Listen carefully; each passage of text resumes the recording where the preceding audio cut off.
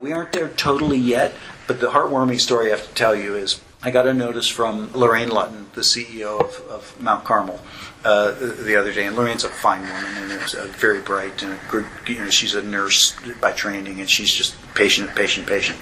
And so a couple of weeks ago, one of our hospitalists was called to the room of a patient who was palliative who was going to die. A young hospitalist, she's probably 5 years with us. She went, and the mother of the patient was in the room, and she took care of the patient and comforted the mother. And the mother was really concerned that she couldn't afford a dress to bury her daughter in. So this hospitalist went out to the station with a nurse and said, "You go in there with a computer, go to Amazon, and you find that mother a dress, and I'll buy it."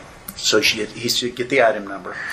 Nurse came out, said, "This dress." The doctor got on her phone, ordered it, had it delivered to the mother's home. Isn't that? I mean, I read that yesterday, and so what we heard was one of our hospitals was reported by a nurse. I thought, "Oh, crap, what happened?" And it was that. And I just thought, this kindness thing might actually work.